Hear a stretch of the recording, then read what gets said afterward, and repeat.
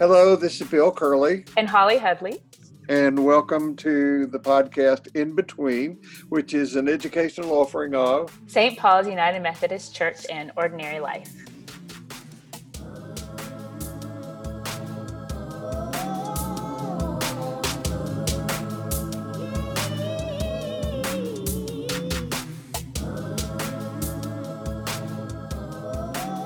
and their parents drug them along unwillingly because the kids want to stop and listen.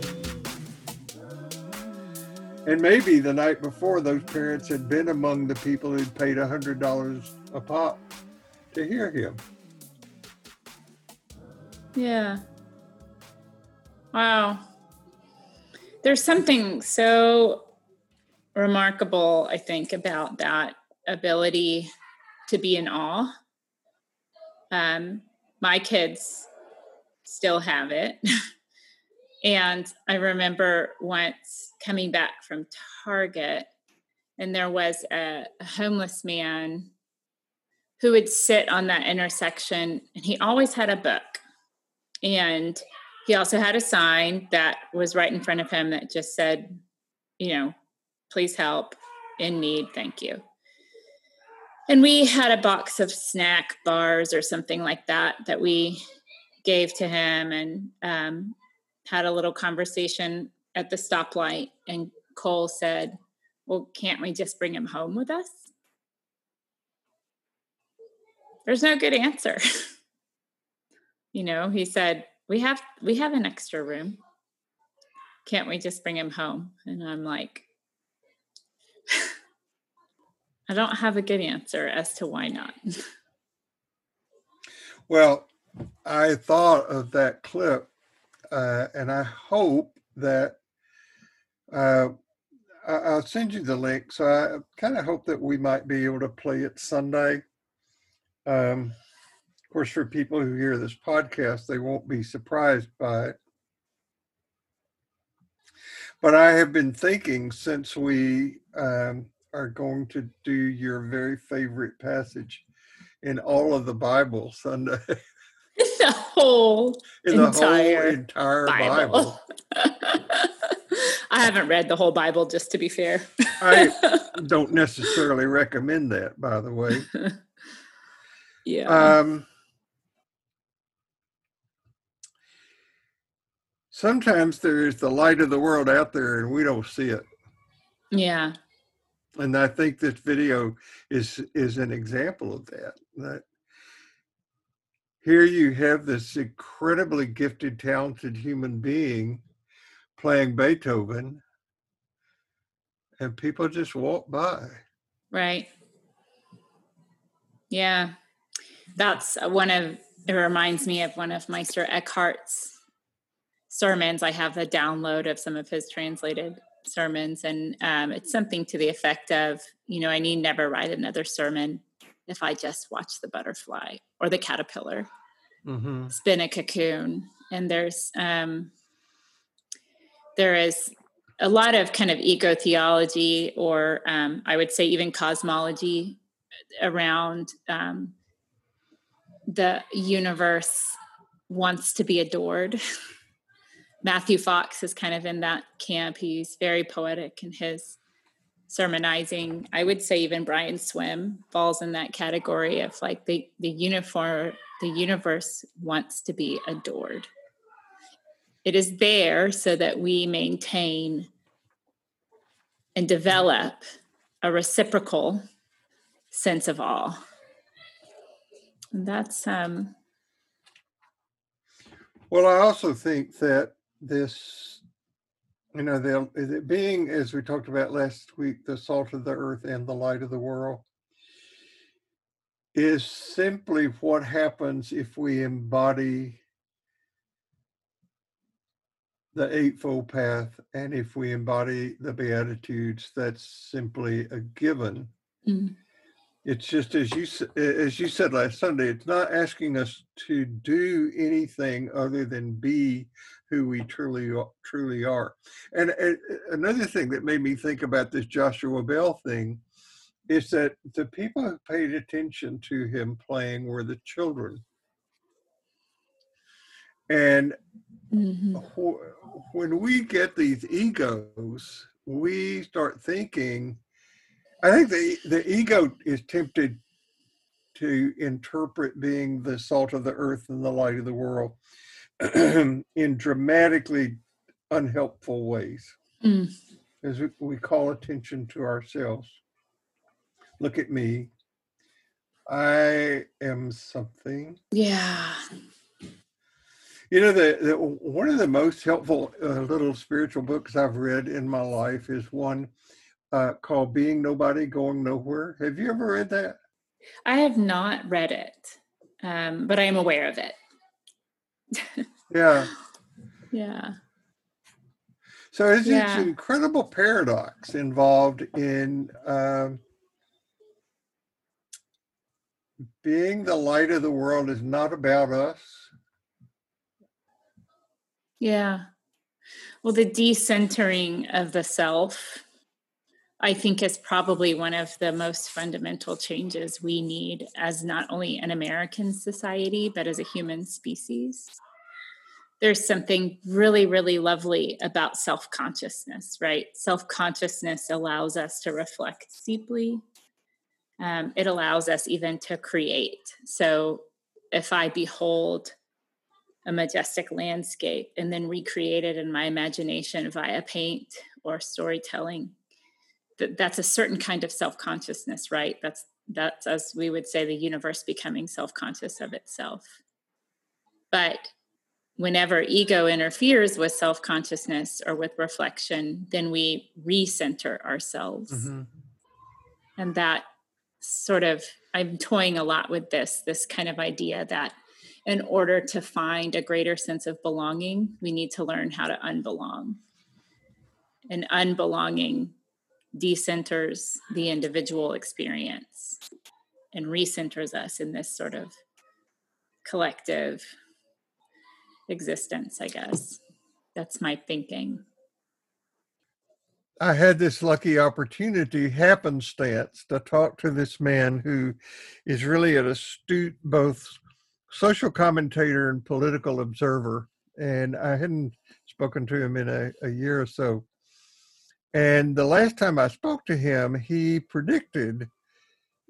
virtually predicted the outcome of this recent presidential election, saying that it would not be a win by as big a margin as people who would wish for, particularly those who are concerned about the future of the democratic institutions and social justice and that sort of thing. By the way, I had not talked to him. The last time I talked to him was well before George Floyd. Interesting. So it'd been a while. Yeah. But even so, I asked him, we caught up about COVID, what was happening, what the prospects are, the idea of a peaceful transition in this political administration and a number of things. And I said, what do you think needs to happen for us to be able to go forward more productively as a country? And he said, we need to reclaim the best parts of tribalism and redefine who's in the tribe. Mm-hmm. Well, let's talk about some of the positives of tribalism. There's loyalty. There's accountability. There's protection of the other members of the tribe. Right.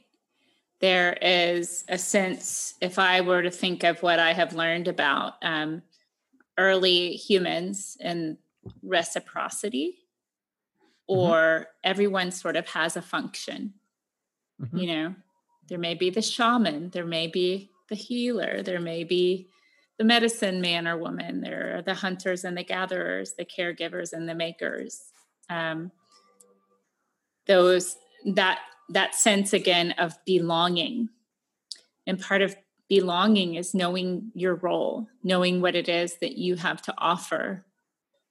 And it takes me back to what does it mean to unbelong? I think it is to not know your role, to not know how to fit. I'm reading this new to me book by Diarmuid A'Murchu. Another one? Another one. He has a book every year, it feels like. Yeah. And it's called inclusivity, the gospel mandate. Yeah. And inclusivity is something that is really, really risky to talk about and to reach for, because the way that Jesus redefined tribalism, and it's the reason that he was executed, was that he created this notion of the radically inclusive table. Mm-hmm. That is probably the most radical thing that Jesus did in his ministry. Mm-hmm. Because at the time, in the Roman world and in the Jewish world, eating was a highly prescribed ritual with very defined roles for people at the table. Right. There was the head of the table, there was the host, there was the foot of the table, there were prescribed rules, and so forth. So it gets risky, because in a functioning tribe, you do have roles. Yes. But if those roles become things that divide people, then the tribe no longer functions well. Yeah. This, one of my favorite Last Supper paintings, speaking of getting around the table, no one can see it on this podcast, but it's Leonardo da Vinci's Last Supper. And part of the reason I like it is because of the expression. I'm looking at it right now. I just pulled it up. There are so many different body postures in that, right? Like there are those who are leaning away in sort of shock. There are those leaning in as if, listen to me. There are those kind of talking to one another. So there's side conversations going on. In other words, what it has is a lot of action, even in this kind of still painting. And what that also says is, and we know the story that Jesus was going to be betrayed, and that is maybe what some of the shock was about, or the sort of no. But what it also says to me is that it's vibrant, it's active, it's participatory, and it doesn't seem like it's peaceful entirely. In other words, what these guys did was stay in the room. They stayed in the room in a moment of difficulty. They stayed around the table in difficulty, in conflict, and maybe one of the most radical moments of their collective lives. And isn't it rather amazing that the church, the Christian church, Roman, Catholic, Greek, Orthodox, Protestants of all stripe, have used that supper to exclude people? Yeah. Not to include. Yeah. By the way, there are a lot of jokes about the Last Supper. You know that. Yeah. Tell me one, please. I'm sure you have a few. Oh, I do. Like, what did Jesus say at the Last Supper? And one of the things he said was, hey, all of you who want to be in the picture, come sit on this side of the table. Right. Yeah, that is true. We don't see anybody's back, right? Like we don't see anybody's back. Yeah. It's I'm sure you as an artist probably know this, but that is a perfect picture. Yeah. I mean, the lines, the proportion, all depth, everything. Well, it's just one of the things that Leonardo da Vinci understood was the Fibonacci sequence. In other words, that there's a perfect ratio between everything. There's a perfect ratio, even, let's say, between the elbow and the wrist, between the wrist and the pinky finger. And not only did he understand that when he was drawing the human figure, but he understood that kind of in an ethereal or cosmic sense, right? He really, truly probably was a genius and far beyond his time. And the way that he could convey his ideas was through this art form. That was a way that people could receive them. But I think his ideas were much bigger than the time in which he lived allowed.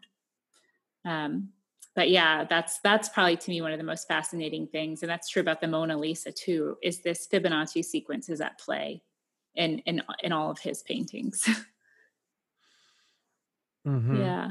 Yeah, like that great spiral of life. You know what I'm talking about? Yeah. Yeah. Yeah. I mean, when I think about this kind of upcoming piece that we're on, that the God colors. Mm-hmm. There's so many directions to go in that, and one of them is in sort of the social construction of color or race, right? Another is in colors representing kind of personality. What does it mean to sort of like express your personality? Another is in the various ways of seeing. And it takes me back to Teilhard de Chardin's saying that the whole of life lies in that one word, seeing. How we see teaches us then how to be, what to believe, and how to worship. And, there are insects that are tetrachromats that see thousands of more colors than you and I do. There are also insects that see UV. In other words, they live in a UV garden, right? There are also those who see multiples of everything, like a bee, who sees in kind of fractals. So there's so many ways of seeing, and this verse in the Bible really makes me think about all the different ways that one can experience color, which is not just through the human senses. We have a very limited range of what we can see, and yet we've made such a big deal socially about what color you are and what that means about your right to belong. Well, this gets back to the whole thing that we were talking about tribalism, because tribes teach people what to see. I was taught that growing up, what to see. I was taught what to see, and not to see certain things. Sure. I was not taught to see things equally, but to see things with prejudice. So what has to happen so that we can break that, get through that barrier from being taught what to see to being taught how to see?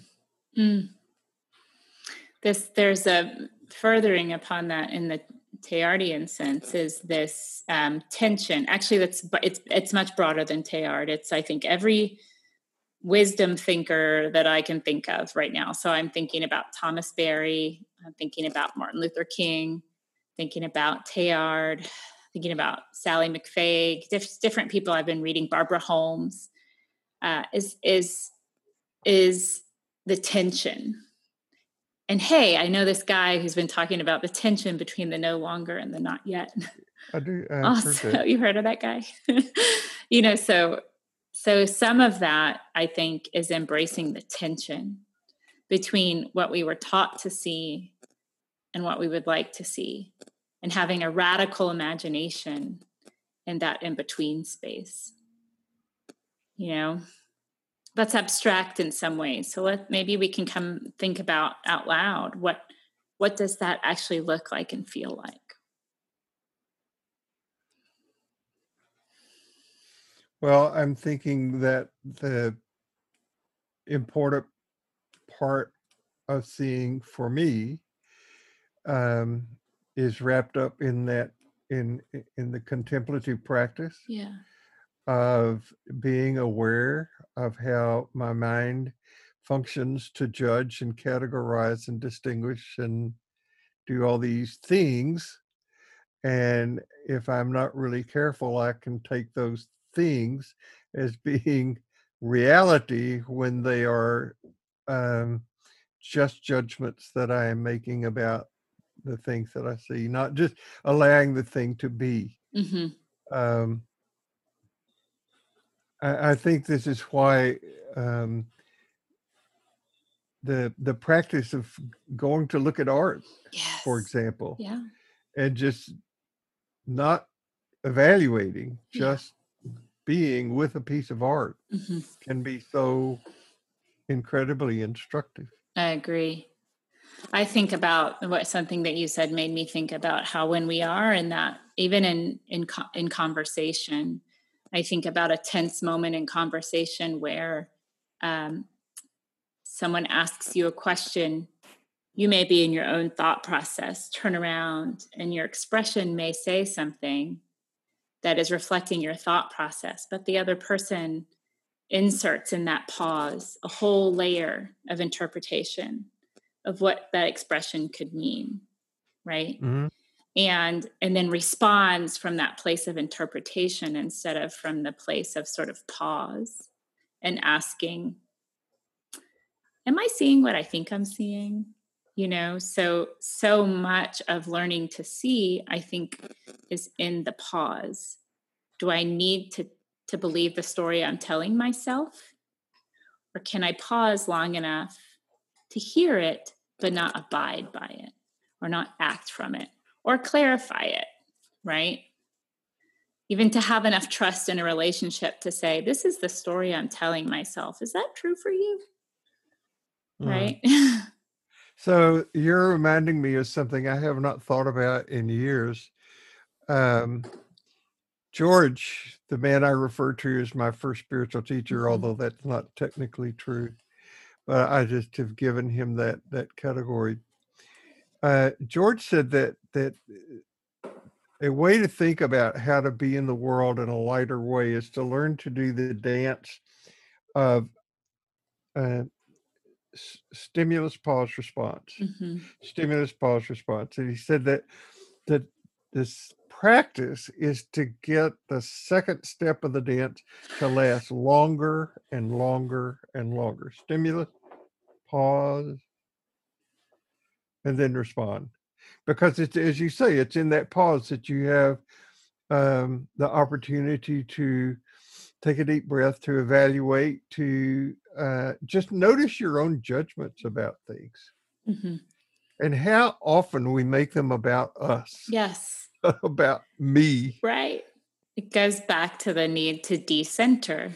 You know, we talk about a daily spiritual practice as being about centering, but the great non-duality is that we center to decenter. We center the body and the being in order to decenter the ego. And I guess I'm really leaning into this idea of that maybe learning to see is in that tension, in the tension of opposites. And that's what Edward Edinger says that Jesus is symbolic of, is of a person who became integrated and whole and reborn, I'm using quotes here, because of his ability to hold the opposites, to hold that place of tension, to see himself in Judas as easily as he could see himself in God. You know. So again, I just want to stress there's a real risk in telling somebody you're the salt of the earth, you're the light of the world, because if the ego hears that at ego level, you get inflated. Yeah. There's no way to avoid doing that. Right. It's really like you're the salt of the earth, and so is everyone else.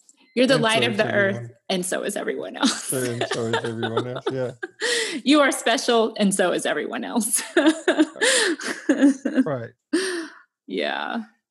Yeah, that's so true. I would have, I pulled this book out right before we were talking. Johann Wolfgang Goethe, The Theory of Colors. He's a German philosopher, scientist, and he really opened up what color study could mean. So he really went deep into understanding light, the refraction of light. He didn't get everything right for sure, but we've learned a lot about color and how colors are made. It's either the absence.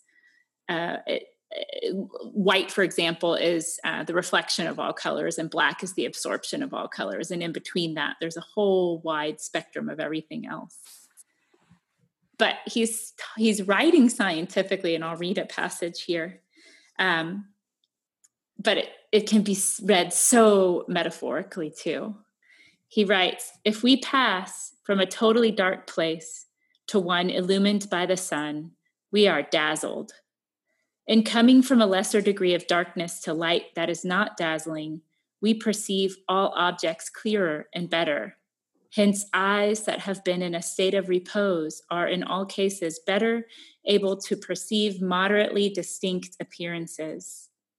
And then in the act in which we call seeing, the retina is at one and the same time in different and even opposite states.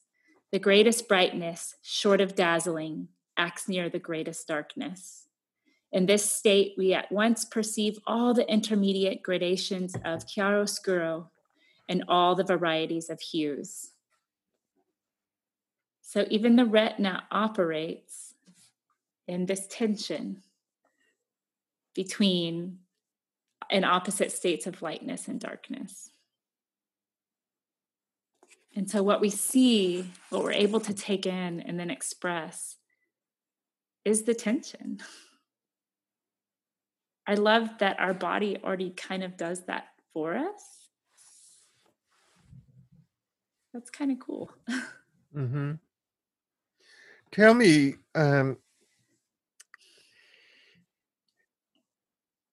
some people don't see colors or all the colors. Right. They're genetically predisposed not to. Mm-hmm. And we call those people colorblind. Right. They can't see blue or green or whatever. And as I understand, that's not a condition that can be repaired. No, it's usually on the red-green spectrum, and it's usually in males. Well, I'm convinced women see more colors than men do anyway.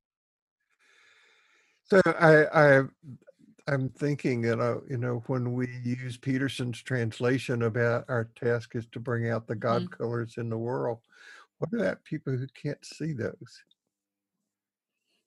Yeah, that's an interesting metaphor and an interesting actual social language that we have, because I was raised in the sort of what we can refer to as the colorblind 80s and 90s, where we didn't say the word black. We didn't say the word gay. We sort of by omission pretended that those things weren't either different or didn't exist. So in our language or lack of, we omitted people. So there's that color blindness, right? That is a refusal to see things or people as they are, because you have some idea of what perfection is, which in our society, we've been taught that whiteness is sort of perfection. And then we sort of get in denial of that, the fact that race or difference even exists. So that's the sort of social construct of color blindness, right? That's how we as a society have been damaged by an ethos of color blindness.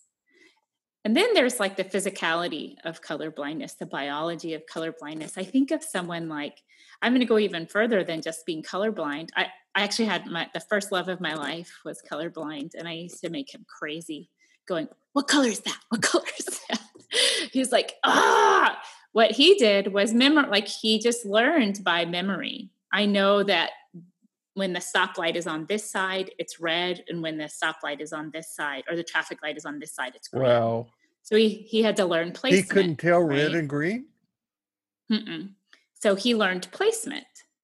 And that's how he saw color, right? Wow. And yeah.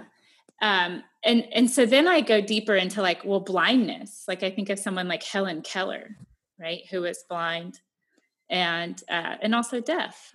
But the rich interior world that she seemed to have that enabled her to thrive, care for others, and create even inside of this inability to see. So I think we have these ideas about color blindness as a biological state, color blindness as a social state, when in fact, we have to just really embrace that there are so many ways of seeing. That my way of seeing red isn't the only way of seeing red. And your way of seeing green isn't the only way of seeing green. So maybe we're back to one of the saving functions of a functioning tribe is that we help each other see. Yeah. And that's how, so again, to like a little nod to my, my first love, who sadly died of a heart attack a couple of years ago. And he was taught how to know the colors so that would keep him safe in a car, for example. Someone taught him. And it makes me think of the root word of educate, which is educere, which is to lead out. So in awakening our color sense and awakening our sort of beingness in the world, we have to lead someone out. And you can almost see that happening from the dark into the light. And what helps us see color but light? In graduate school, I had a professor of anthropology come and do a couple of weeks of guest lectures in a seminar that I was part of. And one of the most fascinating things I remember, this sounds kind of gross to talk about, but one of the most fascinating things I remember his saying is that so much of what we have learned to do involutionally was developed as a survival skill for the tribe. And he said, imagine that you're sitting around a campfire or around a fire or a communal pot, and you take something and it's gone bad. You put something in your mouth that if you ate it would make you unwell. And he said, so you have this gag reflex. And he said the gag reflex was not for the person eating. It was for the person seeing the person who was eating, so that they would know, do not put that into your mouth. Not a good thing to do. Right. Yeah. That's, yeah. I mean, and there is always inevitably in any tribe, let's say, it's not painless. It's not utopia. It's not perfect. There is pain and there is suffering and there is sacrifice, right? But I wonder how we can reframe those things. Both Thomas Berry and Pierre Teilhard de Chardin call suffering kind of an immense groping, that anytime that we have pain or suffering or someone else's gag reflex results in their being poisoned or worse, death, then someone else's life is, or the whole group's life is saved because of it. But in that moment, there's this immense groping or this immense sort of groaning even of pain and suffering that allows for the uplift or the consciousness raising of the whole. Well, I learned this from Richard Rohr, that the only two ways really into non-duality is either through having a spiritual practice or through suffering. There's nothing that will break you open more than that. And I want to go back just a little bit before we quit this to something about how the radical message of Jesus. And I keep thinking about, okay, how is all of this relevant for what we're doing in this time of COVID and racial reckoning? The radical message of Jesus was about incredible inclusivity. And here we have a church where around its most central ritual, there are all these rules about who's not included or welcome at the table. And it makes me wonder, if there's not going to have to be more going outside the tent, outside the city, of people in parachurch organizations and places like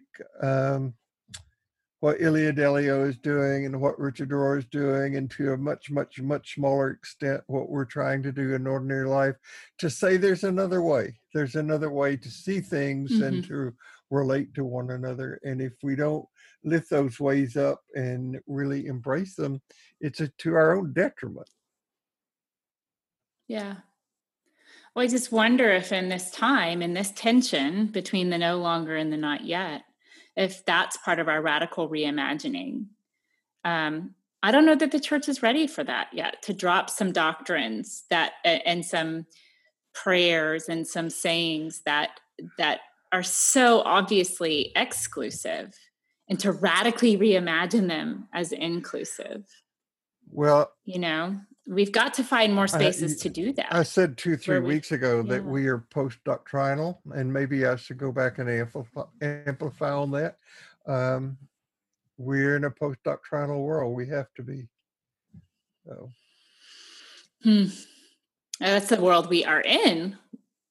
Are we going to live into it? Well, we have to. Yeah. Because if we keep doing what we are doing and don't really address some of the profound, really profound cultural issues of our time, we don't have a future. I'm not being histrionic when I say that. No. We have to do something about not only social injustice, poverty, and healthcare. We have to do something about climate change. Yeah. Oh, heck yeah. That's the biggest issue my kids are inheriting, and they aren't the cause. There's the young woman, Greta Thunberg, who speaks so strongly against climate change. And she is mad at the adults for giving her this problem.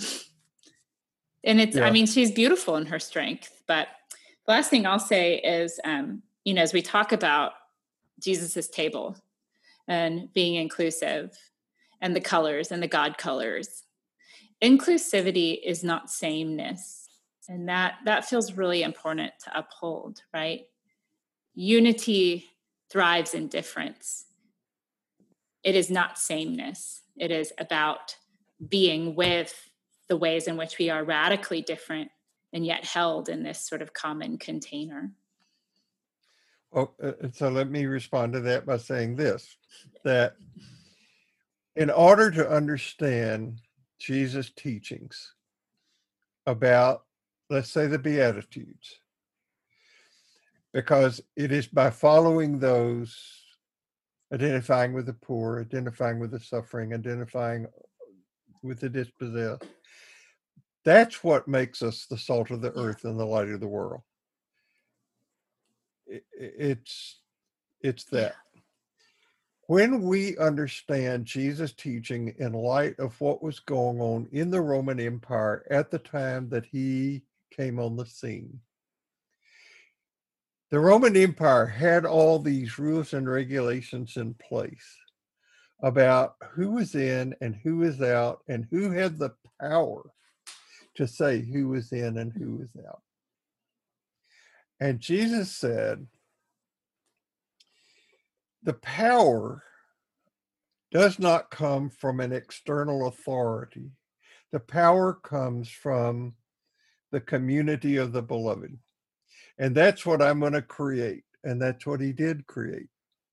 And that upset the authorities who were in charge of who was in, who was out, who sat at the head of the table, and who got recognized and who didn't.